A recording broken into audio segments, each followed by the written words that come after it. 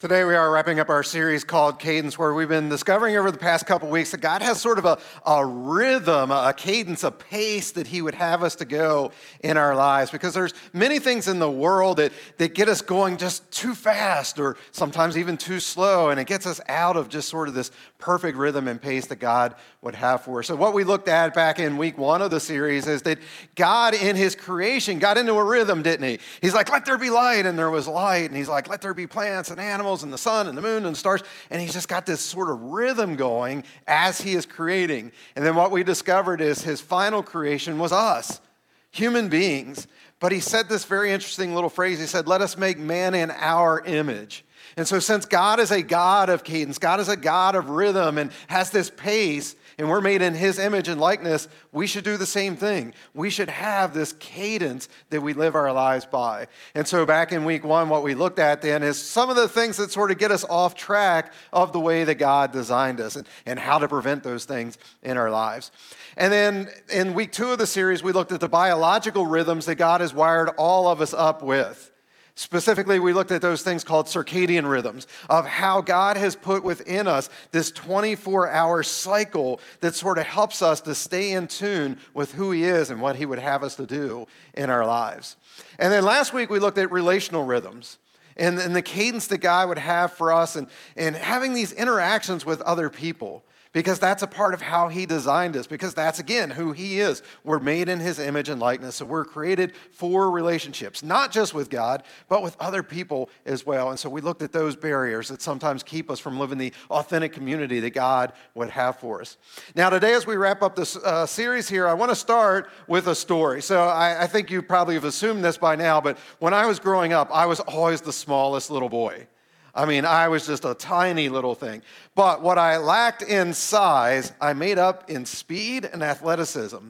So in the 5th grade, I was the only kid in my entire elementary school that actually got the Presidential Physical Fitness Award. And it was a pretty big deal to get that. The school sort of honored me for that. And I got my certificate signed by Ronald Reagan, and it was an exciting thing. So I was just this little small thing, but man, fast. And, on the playground and everything, we would race. And at recess, we'd be racing. In gym class, they'd get us like on the basketball court, and you'd race from one side to the other, and man, I'd be like right there, ready, right? I'm ready, set, go, and I would take off like a flash, right? And I would just sprint full out until I went, and I won every single time.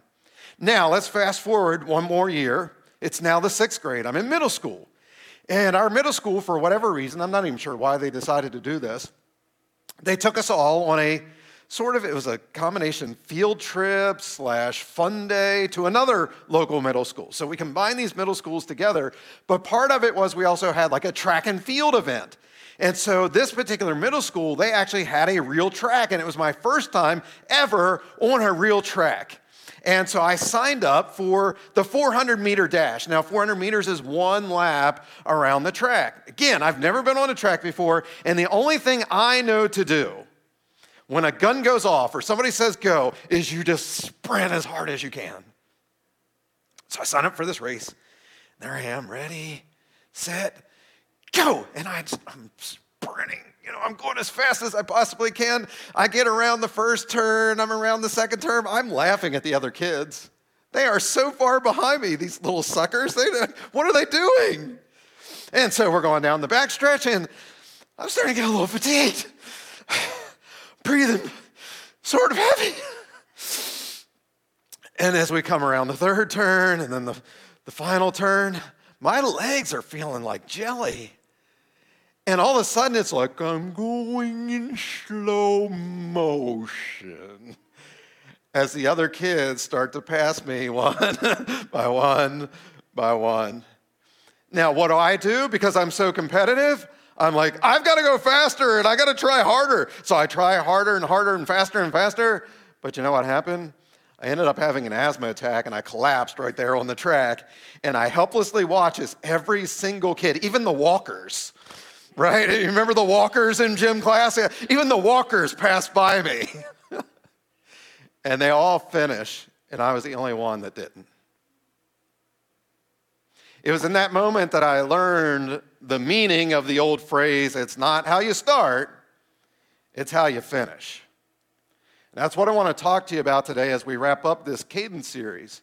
Because what I've been trying to share with you throughout the series is, look, this isn't about getting the right rhythm and cadence just for one day of your life. No, this is something you need to get it going at a good pace so that you can do it for days and weeks and months, years and decades to come, so that you can actually get to the finish line and hear those words that we all want to hear. Well done, my good and faithful servant. All of us want to win that prize at the end. We can't be like me and go at this unsustainable pace and collapse before we get to the end. And so that's what we're going to look at here today as we wrap up the series. Now, what I want to do to help you in that is look at some words from like a man that knew he was at the end of his life. He knew this is it. He's ready to die. And the words come from none other than the great apostle Paul. And Paul knows, again, that he's at the end of the race, and he's writing to his young disciple, a guy by the name of Timothy. Here's what he writes in 2 Timothy chapter 4, verses 6 to 8. He says, "The time of my death is near. I have done what I have fought the good fight. I have finished the race. I have kept the faith. The prize that shows I have God's approval is now waiting for me. The Lord, who is a fair judge, will give me that prize on that day. He will give it not only to me, but also to everyone who eagerly is waiting for him to come again." Such powerful words there from Paul. And what I want to do today is I want to focus on that middle verse, verse 7. Paul says, "I have fought the good fight. I have finished the race.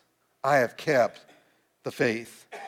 And what I want to suggest to you today is that if those three things are present in your daily life, every single day, you're fighting the good fight. You're prepared to finish the race, and you're keeping the faith. Then you're going to get not just to the end of life, but you're going to get there in the way that God designed you. And you will hear those words, "Well done, my good and faithful servant." So what does fighting the good fight and finishing the race and keeping the faith, what does that actually look like? Let's break it down. Number one on your outline, very easy, taking notes today. Number one, I must fight the good fight. Now, what kind of fight is Paul talking about here? Like, is he in the UFC or what? You know, what's he training for? Boxing match, a wrestling match? Is he a gladiator? What kind of fight is Paul getting into? Is it something like that? Well, the answer is no.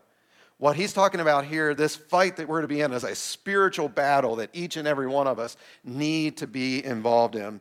He talks about this in Ephesians chapter 6, verse 12, when he says, "We are not fighting against" what? We're not fighting against flesh and blood enemies, but against evil rulers and authorities of the unseen world, against mighty powers in the dark world, and against evil spirits in the heavenly places. Now, I've shared this verse with you before, that when I started to memorize it in the NIV, I noticed that there was an acrostic that I could make out of it. And it's sort of a sad acrostic to make out of it, but it describes what this is all about. Anybody remember the acrostic that I came up with from this one? It's the word rape, R-A-P-E, rape. Who are we battling against? Not flesh and blood, rulers, authorities, powers, evil. Not here, but in the heavenly realms. R-A-P-E, rulers, authorities, powers, evil. And I want you to think about, what is rape? Rape is somebody else forcing themselves upon you, taking away your dignity, taking away your humanity, forcing themselves. And isn't that what Satan's trying to do to us? Force himself upon us, take away our dignity, take away our worth.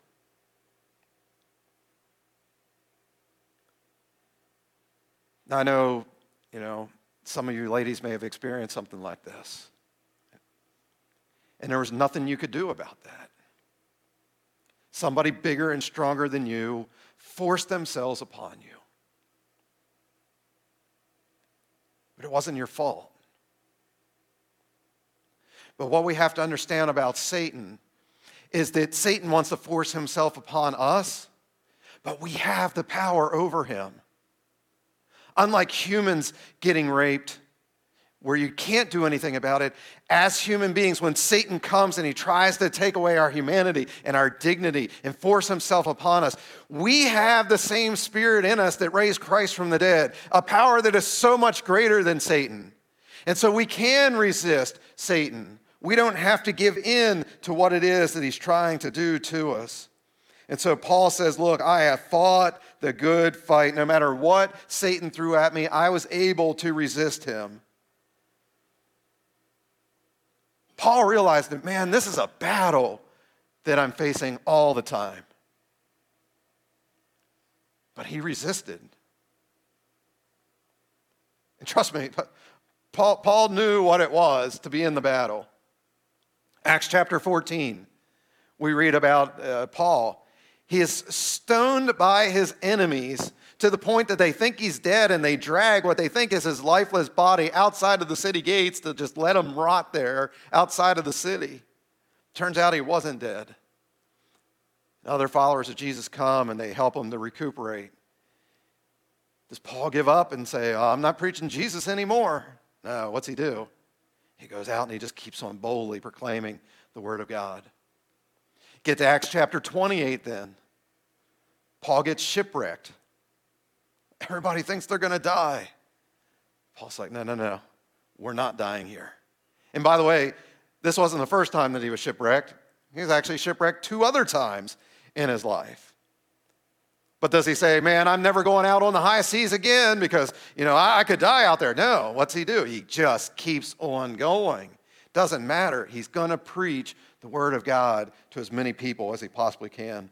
In 2 Corinthians chapter 11, we read about Paul. He's whipped 5 different times, or he's actually giving his testimony in 2 Corinthians 11. He's whipped 5 different times, 40 lashes minus the 1. Most people don't survive that. He had it 5 times. And he says in 3 other times he was beaten with rods. But does he give up? Does he say the battle is too much for me? No, he says, the same spirit that raised Christ from the dead is in me. Greater who is in me than he who is in the world. And he just keeps on going. He's fighting the good fight. I mean, how did Paul sustain such a healthy rhythm in the face of all this adversity? Well, the answer is he didn't allow the things of the world and the bad circumstances of the world that he faced to weigh him down. In Hebrews chapter 11, verses 1 to 3, we read this. Let us strip off every weight that slows us down, especially the sin that so easily trips us up. And let us run with what? Let us run with endurance the race that God has set before us. We do this by keeping our eyes on who? We keep our eyes on Jesus, the champion who initiates and perfects our faith. Because of the what? Because of the joy awaiting him, he endured the cross, disregarding its shame. Now he is seated in a place of honor beside God's throne. Think of all the hostility he endured from sinful people, and then you won't become weary and give up.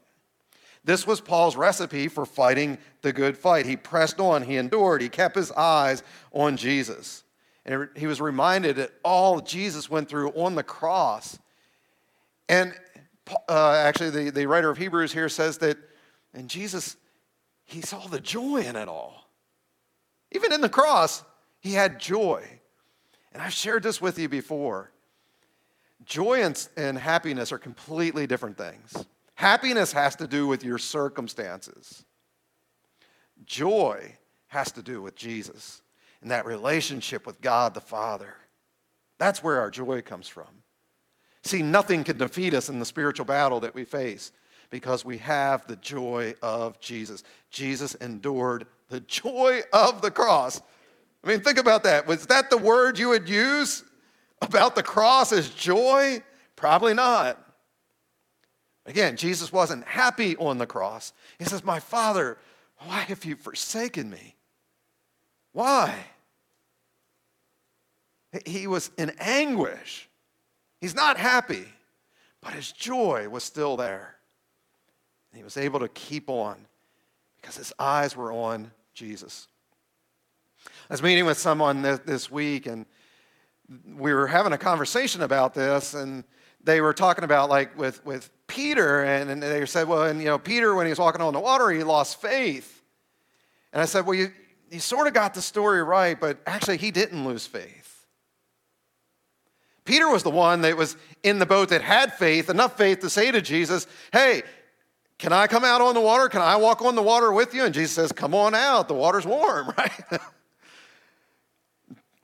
Peter's walking on the water. He had tremendous amount of faith. And it wasn't that he lost faith. What did he do? He took his eyes off of Jesus. He started to look at the wind. He started to look at the waves. He started to look at the circumstances that were around him. And that's when he sunk.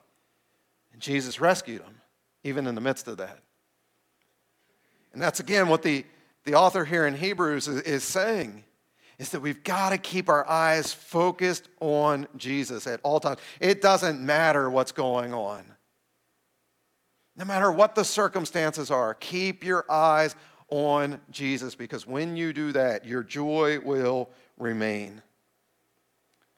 So again, Paul here, he's like, man, I'm fighting the good fight. And that is how he won the battle. Number 2 then, I must finish the race. As we read here at the beginning, Paul knew that his time on the earth was coming to an end. And as he's looking back on his life in reflection, he says to Timothy, look, I held nothing back. I laid it all out there.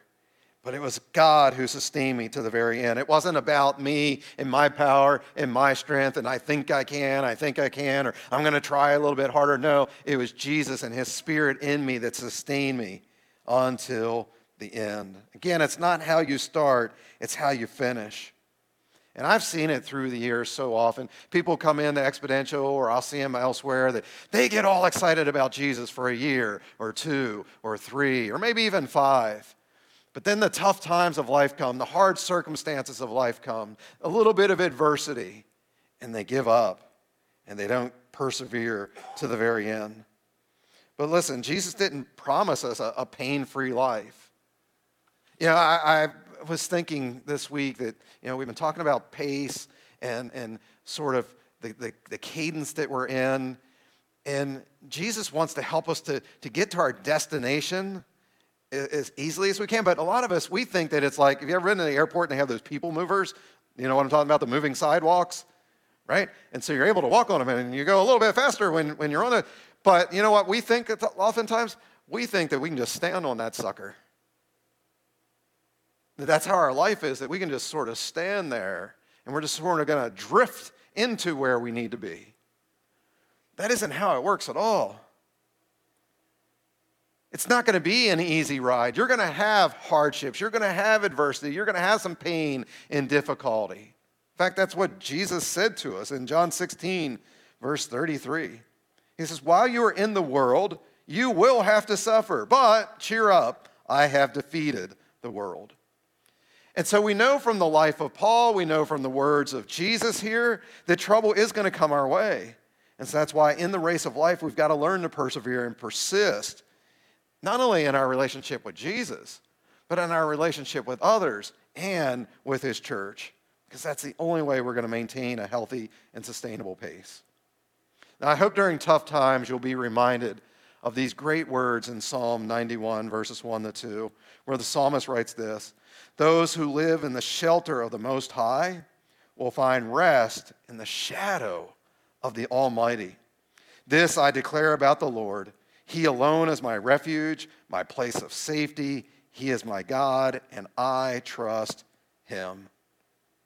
The psalmist makes it clear here that God and God alone is our place of refuge and safety when trouble comes our way. That God is the one that, when you're running a marathon, have you ever seen like in a marathon, there's those people that volunteer to just hand out water. They're just standing there, so those people are racing by. There's somebody there with a cup of cold water for them. That's Jesus for you in your life. That as you're running this race of life, Jesus is like, here's a cup of cold water. And Jesus himself said that rivers of living water flow out of me. He is that nourishment. He is that refreshment that you need. And if you're out running a marathon, especially in weather like what we have right now, that it's like hot and humid, man, there's going to be some times that you may need a little bit of shelter, a little bit of shade. And the psalmist says here, he is our shade. He is our shelter, that we can rest in the shadow of the Almighty. Jesus is everything that you need in this life. But we have got to rely on him and what he offers to us so that we have the strength to continue on in our race and not to give up. Number 3 then, I must keep the faith. Paul says, look, I fought the good fight. I finished the race. But then I think the thing he was most proud of is he says, I have kept the faith. And the reason I say that is I think that this last one of keeping the faith actually is the summation of the first 2, basically. That he knew pain and he knew hardship. He knew all the ways that Satan had tried to distract him, but he had kept his eyes on Jesus. He had persevered.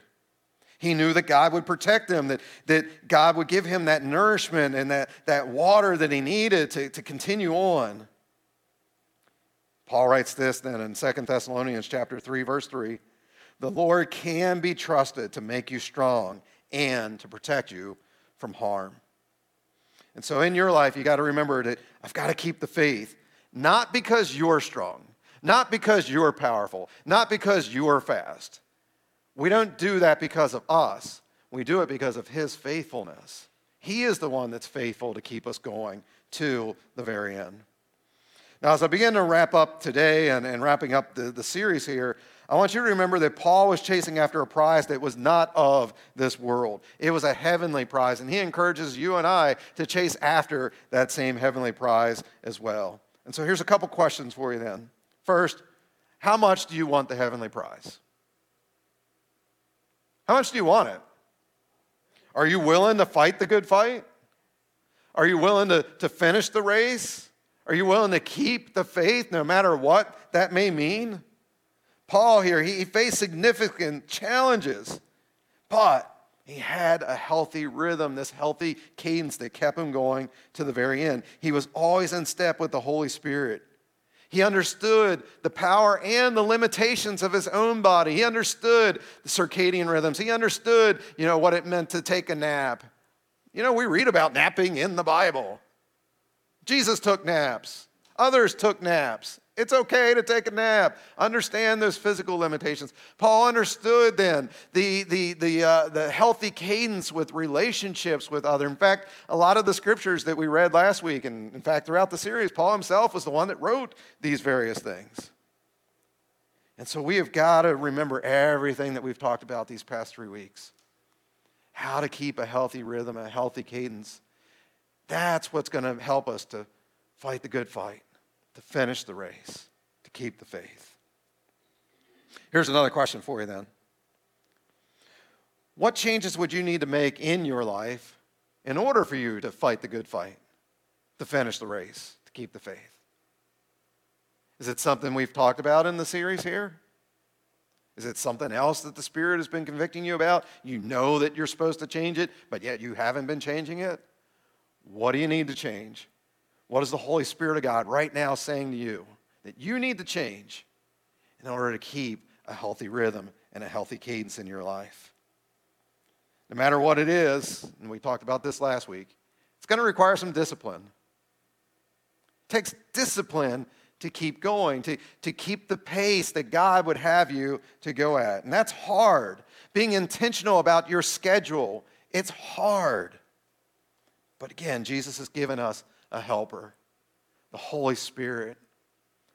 The Holy Spirit is the air that we breathe, literally. Pneuma is the Greek word for spirit. It's also the word for air. So he is the air that we breathe. When we're running the race, remember me, I got down the backstretch of that 400-meter race, and I'm huffing and puffing. The Spirit of God is literally that oxygen mask that we can put on that gives us new strength and new hope and new encouragement that, no, I can keep on going. Again, not because of me, but all because of him. It's the Spirit of God that helps to lighten the load that we face and that we're carrying through this adventure called life. So let me wrap up then with one final thing, one final encouragement to you. And I'll start with a question. How many of you ever run a marathon? Anybody here ever run a full marathon? Don't see any hands. Maybe some of you online have. How many of you ever thought about running a marathon? I've thought about running it. I haven't done it, but I've at least thought about it, right? Here's the thing. Whether you've done it or you haven't done it, how many of you know that you don't just wake up on a Saturday morning and go, you know what? Today I think I'll run a marathon, right? You don't do that. If you tried, you'd probably get hurt, injured in some way. Because you've got to train for a marathon. You've got to learn the pace and the rhythm of how to keep going in a marathon. Let me ask you another question. How many of you today could probably go out onto the track and complete an entire lap on the track? Now, it may not look pretty. It may not be fast. You may have to walk the whole thing, but probably all of us could make an entire lap around the track, and we didn't do any training. But see, that the problem that we have so often with life is that we think that life is a sprint. We think that life is just making one lap around the track. And we don't really have to think about it. But life isn't a sprint. Life is a marathon. And so again, that's what this entire series has been about. Many of you, you're running as hard as you can. You got this thing you're doing. You got that thing that you're doing. You're run. It's this unsustainable pace. And yes, maybe you can occasionally finish the little sprint, but the long-term race, the marathon of life, you're on your way to burnout. And you don't want to be like me in that 400-meter race when I was in the 6th grade, and that you collapse before you get to the finish line. All of us want to get to that finish line and hear those words, "Well done, my good and faithful servant." And none of us, I don't care who we are, if we're going at an unsustainable pace, the biological rhythms, the relational rhythms, all those other things that we've talked about, if we keep going at that wrong pace, we're eventually going to burn out, not just physically, but in our faith as well. Again, I don't care who you are. I don't care that I've been a pastor for 23 years now. If I don't go at the pace that God would have for me to go, I will burn out and I will give up on my relationship with Jesus. All of us, we've got to find the rhythm, the cadence, the pace that God would have for us to go so that we can get to the very end. And so that requires something completely different than what we've been doing throughout our lives. It requires us digging into God's word and finding what does life look like according to him. Because remember, he's the one that created us. How do we best know how to use a creation? You ask the creator. And so we got to keep on going. Learn God's cadence for your life. Keep going to the very end. So at that finish line, you'll receive that prize that he has promised. And you'll hear those words, "Well done, my good and faithful servant." Let's pray together. Father, we thank you for this day. We thank you for this entire series, and that, Lord, this has been tough. I've had some people share with me that this has been tough to hear some of these things. You've been convicting people pretty hard about just this unsustainable pace that they're trying to go at. And so, Lord, I just pray that your Holy Spirit would continue to speak, and that we wouldn't just be hearers of your word, Lord, but we would actually be doers of your word. That we would say, all right, no matter how hard it is to make some of these changes, I'm going to make the changes because I want to get into the rhythm, the pace that Jesus would have for me to go at. Help me to go at the speed of Jesus. And sometimes that's going to be fast, sometimes that's going to be slow, but I just need to be in his rhythm, in his pace, so that I can make it to the very end. So, Lord, again, I don't know what that means for each and every person that's here or those that are watching online, but you do. So continue to speak to our hearts, speak to our minds, speak to our lives, and then give us the boldness and the courage to make those changes that we need to make. Lord, we thank you for great men like the Apostle Paul who finished the race and gave us such encouraging words of how we too can finish our own race and keep the faith. fight the good fight. So Lord, help us to do that, to realize that in the midst of whatever spiritual battles we may be facing, that Jesus, you are the general. You are the one in charge, and you're going to give us the directions that we need to go out and fight that battle and win the battle, not because of our own strength, but because your Spirit is working in and through us. And again, Jesus, help us to finish the race. Help us to keep the faith no matter what happens. Help us to keep our eyes focused on you, Jesus, because you are the author and the perfecter of our faith. Help us to keep joy in our lives no matter what happens. Jesus, it's all about you. So help us in this race of life to keep the pace so we can get to that finish line and receive the prize that you have awaiting for us. A relationship with you forever and ever and ever, in a place where there is no more sin, sickness, disease, death, pain, struggles, hardship, adversity. It's all gone. And we're there with you, face to face. Jesus, we look forward to that day. We look forward to it. Help us in this short time here on this planet to go at the pace that we need to be going at so that we can get there. Thank you, Jesus. And it's in your name that we pray. Amen.